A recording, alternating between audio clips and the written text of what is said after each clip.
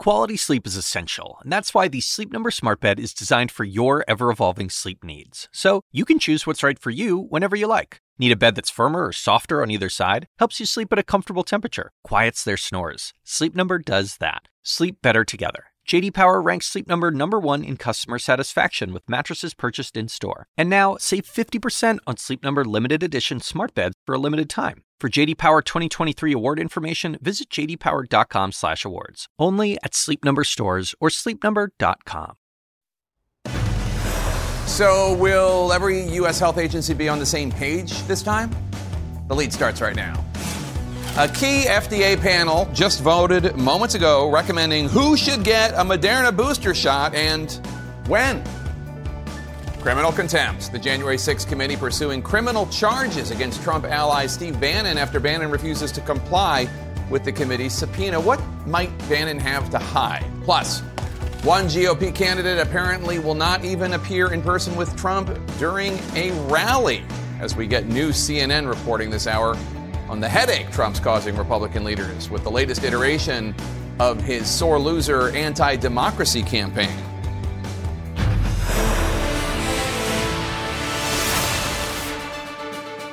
Hello and welcome to The Lead. I'm Jake Tapper. We begin with breaking news in our health lead. Just moments ago, a major vote by a panel of vaccine experts, which could impact the lives of millions of Americans who got the Moderna shot.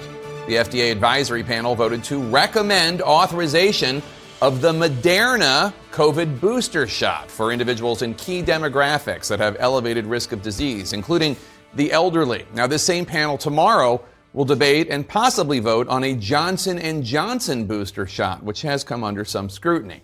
As CNN's Nick Watt reports for us now, the booster news comes as President Biden is cheering on the progress his administration has made in the fight against the virus. So we do have a unanimous 19 out of 19 yes votes. A thumbs up for Moderna vaccine booster shots from FDA advisors. So Moderna could soon join Pfizer with boosters authorized for the over 65s, all adults at high risk of severe disease, and adults whose institutional or occupational exposure puts them at high risk of infection. The CDC still needs to sign off. We expect a final decision from the FDA and the Centers for Disease Control and Prevention, the CDC, in the next couple of weeks. Data suggests that protection from those first 2 Moderna doses does not wane as fast as with the Pfizer vaccine, but still wanes. This booster has the potential to address waning antibody titers and to reduce breakthrough disease due to the highly transmissible Delta variant.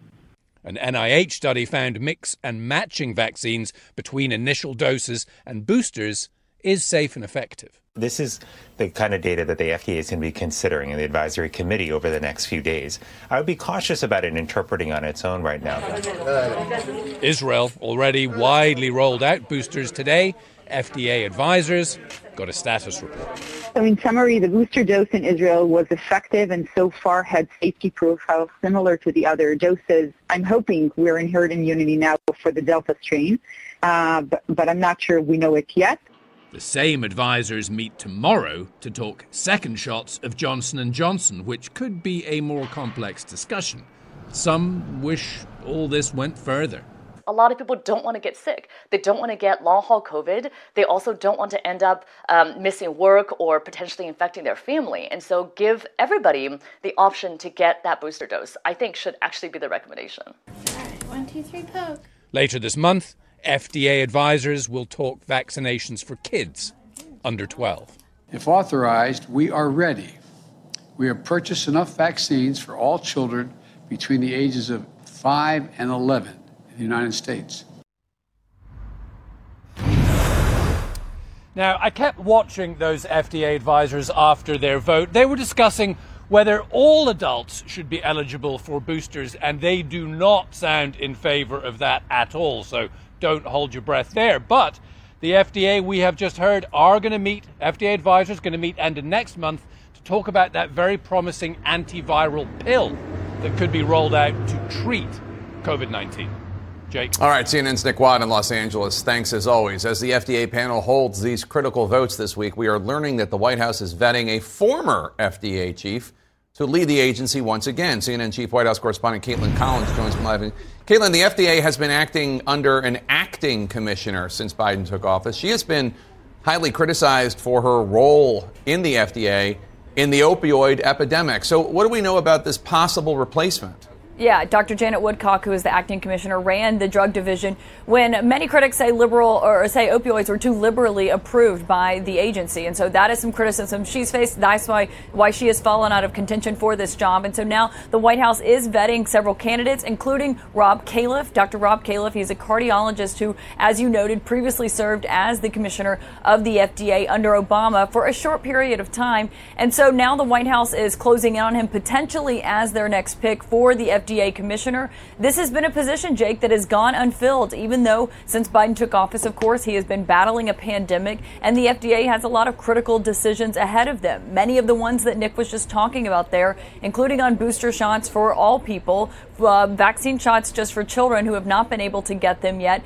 and other treatments for COVID-19. So it's a very critical role. But what the struggle has been for the White House, Jake, is finding someone who not only is qualified for the job and meets their standards for who they want to see as FDA commissioner, but also someone who could get support on Capitol Hill. And that was the problem for the acting commissioner, Dr. Janet Woodcock, is that senators like Senator Joe Manchin were opposed to her because of her previous work at the FDA. Some people have said that that is unfair criticism of hers. A lot of people within the FDA have told me personally that they like her as an acting leader. But the bottom reality for the White House was that she wasn't going to be able to get confirmation. And so here we are in October, and the White House has still been searching to find someone for this role. But they are up against a deadline of mid-November to put someone in that position because she can no longer serve as acting if they have not, Jake. All right, Caitlin Collins at the White House. Thanks so much. CNN Chief Medical Correspondent Dr. Sanjay Gupta joins us now live. Sanjay, I want to get your reaction to the news that the White House is vetting former FDA Commissioner Dr. Robert Califf to run the agency once again. It's obviously incredibly important to get somebody into that role during this pandemic. Yeah, I mean, the stability of the FDA at this point is critical for all the reasons that both Caitlin and Nick were talking about. I mean, boosters, these decisions are happening real time. Kids' vaccines, these are going to be some big decisions. These other therapeutics, like we heard about the new oral pill from Merck, testing, all of that. And then and that's to say nothing of all these other issues that are out there, opioids, vaping, things like that the FDA typically would be spending a lot of time on. So it's a critically important time for the FDA, and they haven't had that stability now, for obviously 9-10 months. Today, vaccine experts at the FDA, the advisory panel, voted to recommend the authorization of a booster shot from Moderna for certain groups of the population. How is this request different from what Pfizer requested from the FDA? Well, it's interesting because the request is more specific, but what the outcome is, what Pfizer's authorization is similar to what it looks like Moderna's authorization is going to be in terms of who would be most impacted by this. Like Pfizer, it is for people ages 65 and older. It is people 18 and older who are at high risk of severe disease. And that could be a large number, Jake. You're talking about cardiac disease, diabetes, obesity, moderate to severe asthma. It could be half the country, half the adults in the country. And then add into that people who are at high risk of exposure because they're taking care of COVID patients. When Pfizer put in their request, they basically said they wanted to get boosters authorized for everybody 16 and older. And it got pared back through the FDA and the CDC. Also, Pfizer put in the request to give another dose at the same dosage, 30 micrograms of their vaccine. Moderna has said their booster would be half the dosage of the current two-dose regimen. So a few differences there, relatively minor, but it looks like the outcome will be very similar to what we saw with Pfizer. And obviously millions of Americans got the Moderna vaccine. Should we expect a spike in demand for booster shots nationwide, even more so now? I really think so. It's really interesting, Jake. What you're seeing is if you look at boosters versus people getting their first vaccinations, you go back to the end of September when the Pfizer emergency use authorization came about for the booster, and you see the trend line. That was September 24th, I believe, when the CDC voted on that. September 27th, you see the numbers sort of cross over where boosters actually overtook first doses of the vaccine, and that is just Pfizer. So, Pfizer is the vaccine that is most commonly used in the United States, but there's a lot of people who use Moderna as well. So I think we're going to definitely see a significant increase overall in shots going into arms. But it looks like primarily shots going into arms of people who've already had shots as opposed to new shots. And Sanjay, there's this new study from the National Institutes of Health showing that the mix and match approach to boosters is both safe and effective. For instance, getting the Pfizer shot and then for the booster getting Moderna. Do we know if there are any drawbacks at all to mixing vaccine types? It really doesn't look like it. I mean, people have sort of speculated for some time that there could even be an advantage to doing that. The way that you think about it is that you're creating antibodies to a specific part of the spike protein of the virus. And Moderna and Pfizer, as you point out, very similar. But, they also have some differences that might actually give you a broader immunity. So it doesn't seem like there's any drawbacks. There could be some potential advantages to even having more robust or more at least widespread protection by mixing and matching. We'll get more data on that, but that's, talking to some of these trial investigators, that's really what they seem to have been seeing so far, but we'll see how it sort of plays out in the real world. And from what we know now about the boosters being considered, is there one that you think is better than the others?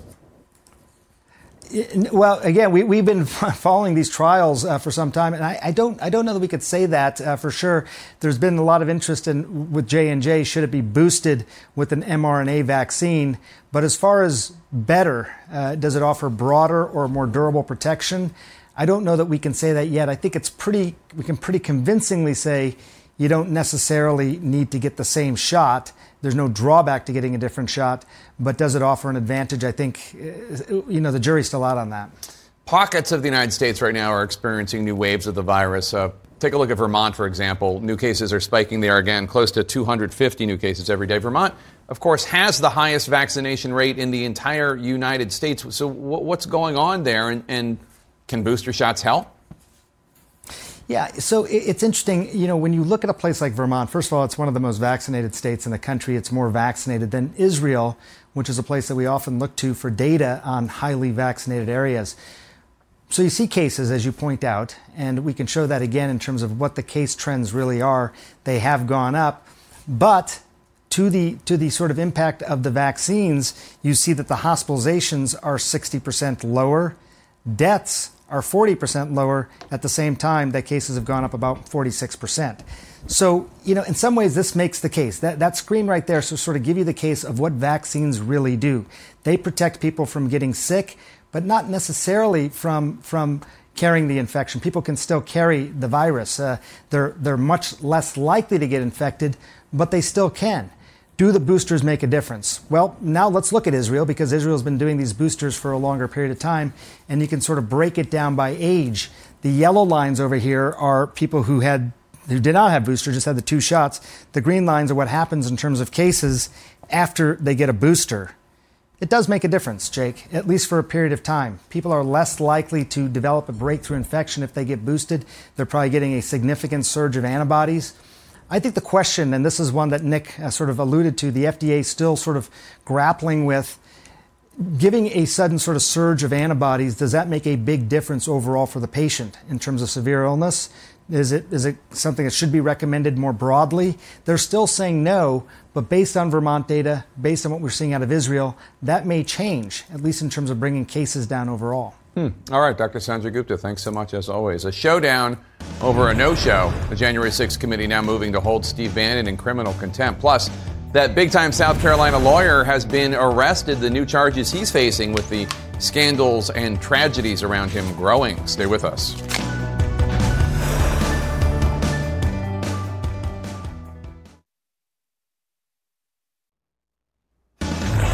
In our politics lead, the committee investigating the deadly January 6th insurrection is officially moving forward, recommending that the U.S. Justice Department pursue criminal contempt charges against former Trump aide Steve Bannon for refusing to comply with a congressional subpoena. Today, the chairman of the committee said Bannon is, quote, hiding behind the former president's insufficient, blanket, and vague statements regarding privileges he has purported to invoke, unquote. Now, of course, it will be up to Attorney General Merrick Garland. Let's get straight to CNN's Paula Reed. Paula, how is this process going to work?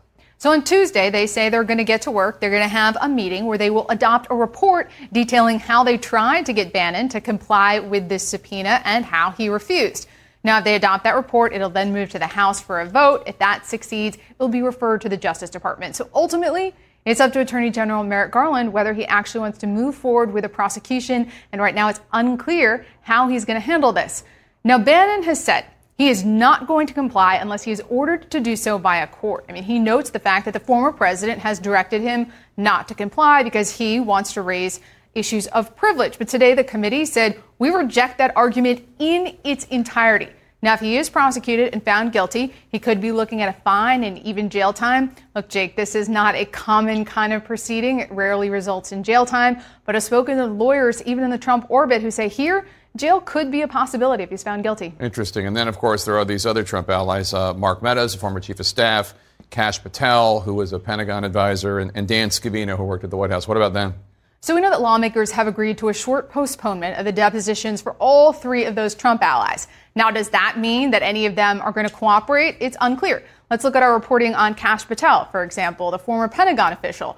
Multiple sources say he's still engaging with the committee, but we also heard earlier today on a podcast, Representative Adam Schiff referred to Patel as an evil zealot. And just yesterday, Schiff said that, look, not all engagement ends in a positive resolution. But he says that, look, these witnesses are going to comply, either voluntarily or through compulsion. And what we saw today with Bannon, it's clear they're sending a message to these other witnesses. You're going to comply. Interesting. Paula Reed, thanks so much. Appreciate it. Also in our Politics Lead today, new details about an obscure state lawmaker's significant role in the run-up to the January 6th insurrection. According to a newly released Senate report, Doug Mastriano, a state senator from the Gettysburg, Pennsylvania area, was a critical behind-the-scenes player peddling Trump's baseless election fraud claims throughout the Commonwealth of Pennsylvania. He's even captured on video passing barricades and police lines during the Capitol insurrection. And as CNN's Sarah Murray reports for us now, Mastriano continues to spread Trump's big lie, even trying to launch another fraudulent election audit. As Donald Trump leaned on the Justice Department to help him overturn the 2020 election. Make no mistake, this election was stolen from you, from me, and from the country. He also leaned on GOP allies, like retired Army Colonel and Pennsylvania State Senator Doug Mastriano, to back him up. Are we going to stand aside as these shenanigans go on in Philadelphia and Atlanta? It's time to rise up, Americans. The new Senate Judiciary report highlights Trump's faith that Mastriano was in his corner. According to the Senate testimony from Richard Donahue, the former acting deputy attorney general, Trump told DOJ officials something to the effect of, people were trying to address this problem, Scott Perry and Mastriano, but they can't do it in their own capacities. Now the Democrat-led Senate Judiciary Committee says Mastriano's ties to January 6th are particularly notable and warrant further investigation. This is our capital! In the days after Trump's call with DOJ officials, Mastriano wrote to Donahue. Election fraud is real and prevalent in Pennsylvania, Mastriano says, laying out his evidence of fraud, which has been repeatedly debunked, and adding, this election is an embarrassment to our nation. Mastriano had already held an election hearing at home in Pennsylvania in late November, featuring Rudy Giuliani and Trump by phone spreading election lies. This was very sad to say it. This election was rigged, and we can't let that happen. He went on to organize buses to travel to Trump's January 6th rally in D.C., and while he condemned the violence later that day, I joined with all the other Americans in condemning what happened in the Capitol. What happened today should never have happened, and it's unacceptable. The Senate report says he and his wife took part in the January 6th insurrection, with video footage confirming that they passed through breached barricades and police lines at the U.S. Capitol. Mastriano has said police lines shifted during the day, and no evidence has emerged showing him inside the Capitol. In a statement to local news outlets, Mastriano called the Senate report biased and inaccurate. According to Mastriano, the hyper-partisan Senate Judiciary Committee report is another attempt to distract from real issues that need attention at the federal level. Mastriano, who won his state Senate seat in a 2019 special election, represents a GOP-dominated district in southern Pennsylvania. He gained notoriety in 2020 from his protests against the Democrat governor's COVID restrictions. It's time to open up Pennsylvania now. In the months since the insurrection, Mastriano continues spreading doubt about the election, visiting Arizona's partisan audit, I was impressed by what I saw in Arizona. And trying to launch a similar effort in Pennsylvania. As we go through the ballots, my desire is to recount them, but also forensically analyze with photographic material whether the ballots were copied or filled in by a human. But after irking members of his own party, Mastriano was stripped of his state Senate committee chairmanship. Now one of his GOP colleagues is leading the election review. Now, Mastriano may no longer be leading this so-called audit, but we're still seeing the fallout as other Republicans in Pennsylvania try to subpoena voter information and move forward with an audit 11 months after the election. Of course, we reached out to Mastriano's office with a bunch of questions. They didn't get back to us, Jake. Sarah, you know, Mastriano was reelected on the same ballot by the same voters as Joe Biden was elected. Somehow he's not concerned about that. Yeah, no election fraud for his reelection, just for Joe Biden. Sarah Murray, thanks so much. Appreciate it. Coming up next, why your favorite TV series or upcoming movie might be delayed. Stay with us.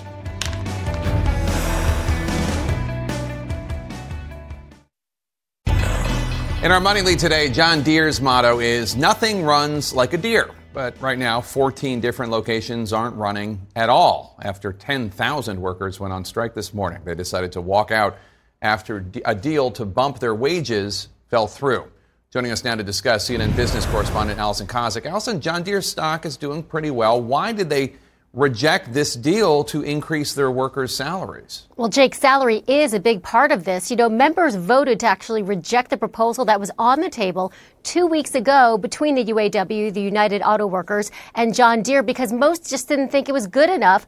And now they're calling for higher wages. Now, these negotiations are happening at a time when things are going very well for John Deere. This year so far, stock for John Deere is up more than 22%. Revenue for the first 3 quarters of Deere's fiscal year rose to more than $32 billion.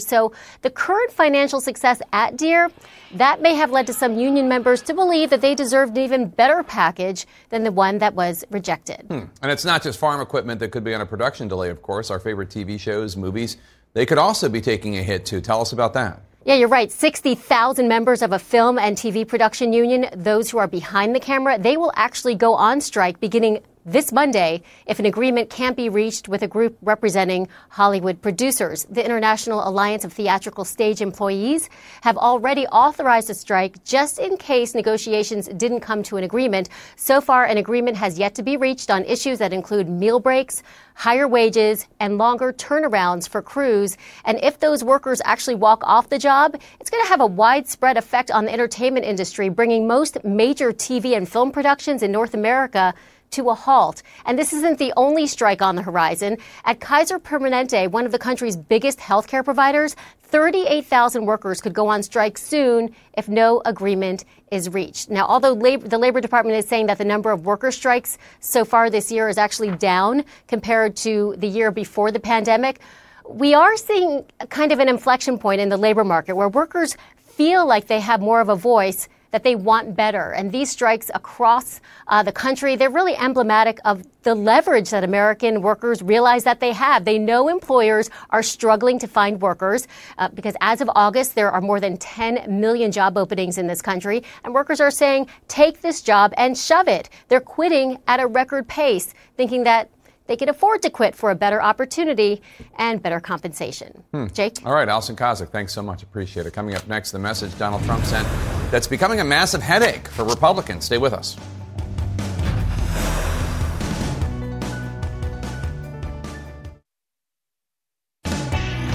In our politics lead, Donald Trump is becoming a dividing factor in Virginia's tight race for governor. Trump called into an event last night and sang the praises of the Republican candidate, Glenn Youngkin, who wasn't even there when CNN asked Youngkin about the call today. It took him nearly 2 minutes to offer gratitude, and then it was only brief gratitude, and another sign that Youngkin is trying to, at least publicly for now, keep Trump at arm's length. While, as CNN's Jeff Zeleny reports for us now, the Democratic candidate, Terry McAuliffe, is constantly trying to link the two Republicans together.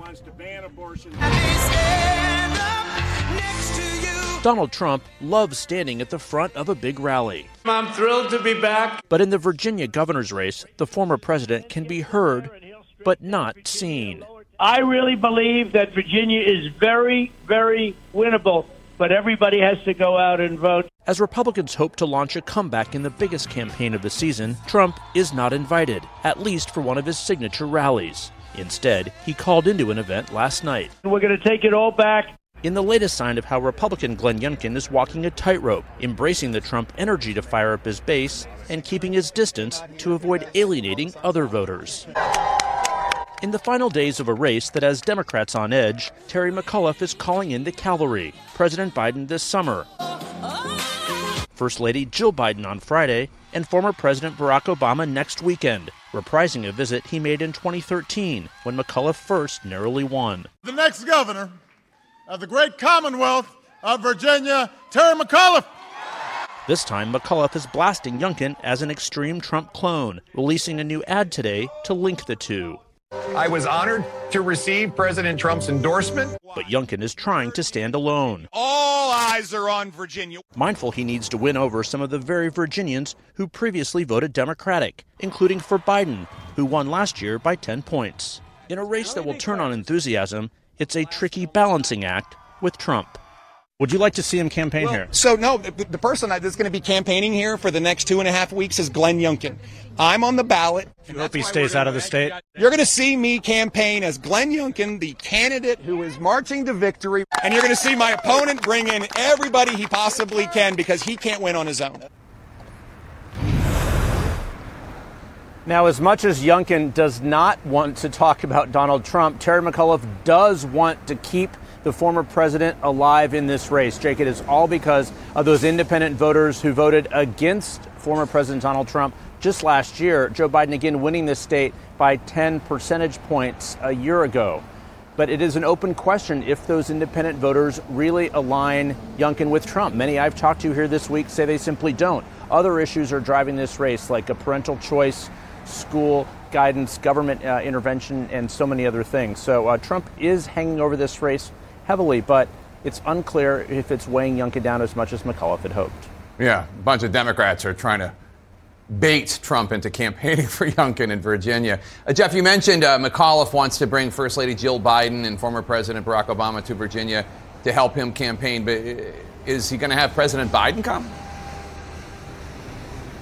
In fact, White House Press Secretary Jen Psaki said just a short time ago that President Biden does expect to campaign here in Virginia at some point before leaving for a foreign trip. He'll be doing that at the end of this month. So we do expect him here. And among Democrats, that certainly is likely to help McAuliffe because, of course, the president's standing is still quite good among Democratic voters. And at this point of the race, it is all about energizing your respective bases. So we do expect President Biden here. Jake, the bigger question, will President Trump actually stay away, or will he be drawn into holding one of his famous rallies? Interesting. Jeff Zeleny, thanks so much. Sources tell CNN that Trump's repeated cries of election fraud in the 2020 race have taken another bizarre turn, which frustrates the Republican Party leaders. Last night, Trump said in a statement, quote, "If we don't solve the presidential election fraud of 2020, Republicans will not be voting in 22 or 24. Again, there was no significant election fraud in 2020, but still telling Republicans not to vote. CNN's Melanie Zanota joins us now. Melanie, Republicans are generally speaking afraid of calling out Trump when he makes statements like that, but you're hearing they're pretty riled up behind the scenes. Yeah, that's right, Jake. Republicans are privately frustrated that Trump keeps trying to rehash the 2020 election. They would rather keep their midterm message focused on Joe Biden, the economy, or the border. And even some of Trump's most loyal supporters in Congress want to put 2020 in the rearview mirror. Roger Williams, a Texas Republican, told me, look, I'm a Trump guy, but we have got to start focusing on 2022. And Jake, there's also some concern that Trump's false claims of voter fraud and false talk of a rigged election could actually depress voter turnout among Republicans and turn off moderates and independents, just like we saw in the Georgia Senate races earlier this year when Republicans lost both seats. But even as Republicans privately have fears of a Georgia repeat, none of them, as you mentioned, have been willing to call out Trump's election lies, including GOP leadership. And that's because Trump has made it a litmus test in the party, and many Republicans are still scared to cross the former president. Right. And so even though they know he might go rogue and keep repeating those deranged lies about the election, Republicans still are eager to use him in the upcoming elections to get the base out to vote. That's exactly right. I mean, Trump is actually going to be headlining 2 fundraising events for both the House and Senate GOP campaign arms in the coming weeks. And GOP leaders have made clear, especially in the House, that they feel like they need Trump and that he can help with fundraising and can help animate the base. But sometimes Trump's behavior runs directly counter to the GOP's strategy and mission when it comes to winning back the House and Senate. He even said in a recent radio interview he would rather have Democrats win in some of these seats where Republicans represent the seat who voted to impeach him. So you get the sense that in some cases Trump might care about his own image rather than the success of the GOP. You really think so? Melanie Zanona, thanks so much. Appreciate it. That prominent South Carolina lawyer embroiled in multiple scandals and deaths is now in police custody. What are the charges he's facing? That's next.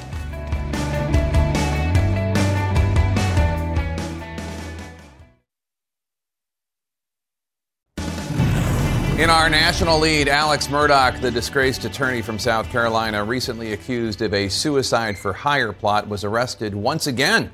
This time, he's accused of stealing settlement money from his late housekeeper's family. Her death has come under renewed scrutiny following a series of tragedies tied to Murdaugh. CNN's Martin Savage has been following every chapter in this bizarre story. He joins us now. Martin, Murdaugh was arrested in Florida. What was he doing there? And tell us more about these new charges. Yeah, he was arrested outside of a drug rehabilitation facility. It's believed that's where he's been getting treatment for a self-admitted opioid addiction. He said that goes back some decades. The charges against him now include 2 felony counts of obtaining property by false pretenses. According to the South Carolina Law Enforcement Division, these charges stem from a SLED investigation into misappropriated settlement funds in the death of Gloria Satterfield. So, who is she? She is the housekeeper for the Murdaughs for decades, who died in a fall on the Murdaugh property in 2018. Alex Murdaugh suggested that her surviving sons actually file a lawsuit against the family. They did. And the settlement was for some $4.3 million. But the sons say they never received any of that money. The attorney that represents the sons subsequently has said that Murdaugh allegedly took the money of the settlement, which came from an insurance company, and transferred it into his own private bank account. So that seems to be from where the SLED allegations are now stemming today. Alex Murdaugh expected to be in court tomorrow. And remind our audience, Murdaugh was accused of a suicide-for-hire plot just months after his wife and son had been found dead. What's the status of those investigations? Okay, big breath. Here we go. So the murders of his son and wife, which occurred in June of this year when Alex Murdaugh found them shot to death on his own property. Recently, by his own admission, the attorney that represents, one of the attorneys that represents Alex Murdaugh, has implied that Alex Murdaugh is a person of interest. He then went on to say, well, he can't be a person of interest because he has an alibi. He alleges that Alex Murdaugh, at the time that his wife and son were murdered, was with his mom, and that there was another witness that can verify time and place. Meanwhile, then on September 4th, you have another very strange twist, which is when Alex Murdaugh reports that he had been shot in the head as he was attempting to replace a tire at the side of the road. We now know that he has confessed to saying that, no, it was an attempt to actually pull off an insurance fraud, that he would be killed by a man he hired, and thereby his one surviving son would get millions of dollars of insurance money. Of course, it all went awry because Alex Murdaugh was not killed. He has been charged with attempted insurance fraud and also filing a false police report. There is just a myriad of problems for a man who once was so prominent, so powerful, and now in so much trouble. Jake? What a horrible story. Martin Savage, thanks so much. Yeah. Yesterday was a big day in America's hideous opioid epidemic. The CDC announced that the highest 12-month total yet of drug overdoses in the U.S., more than 96,000 dead Americans, according to preliminary data, an almost 30% increase from the previous year. And the primary driver of this all was, of course, opioids. Also, late Wednesday, a federal judge allowed work to continue on a very controversial bankruptcy and settlement plan for Purdue Pharma. That's the manufacturer of the opioid OxyContin. Now, the Justice Department had asked the judge to stop the plan, which shields the Sackler family, which owned the company, from opioid lawsuits. Also, yesterday brought the premiere of Dopesick, the Hulu TV series that hopes to bring attention to this scandal and the role of the Sacklers in it. Now, despite all of this momentous news, We here at CNN heard from attorneys representing the Sacklers. They took issue with a banner we aired that tried to reflect this sentiment from writer Danny Strong about the purpose of the show Dopesick. We really wanted to show their crimes. In many ways, I wanted the show to be the trial that Purdue Pharma has not gotten. Now, the Sacklers are asking that we make clear what we made quite clear in the segment. The Sackler family has not faced any criminal charges. And the Sacklers are right. This is an important point for us to make clear, for you to understand. The Sacklers have not been charged with any crimes. Now, that's not to say that they won't be, or that they shouldn't be. The folks behind Dopesick surely think they should. Remember, the company that the Sacklers ran, Purdue Pharma, they pleaded guilty in federal court to multiple felonies, including conspiracy to defraud the United States. Prosecutors said, quote, Purdue admitted that it marketed and sold its dangerous opioid products to healthcare providers, even though it had reason to believe those providers were diverting them to abusers. Quote, the company lied to the Drug Enforcement Administration about steps it had taken to prevent such diversion, fraudulently increasing the amount of its products it was permitted to sell. Purdue also paid kickbacks to providers to encourage them to prescribe even more of its products, unquote. They themselves, personally, the Sacklers have not been charged with any crimes. It's a fact that critics find outrageous. We hope this clears up any misunderstandings. We're not going to stop covering this story. Stay tuned for more. Coming up, 5 people killed in a bow and arrow attack. That's now being treated as an act of terror. What we're learning about the suspect ahead.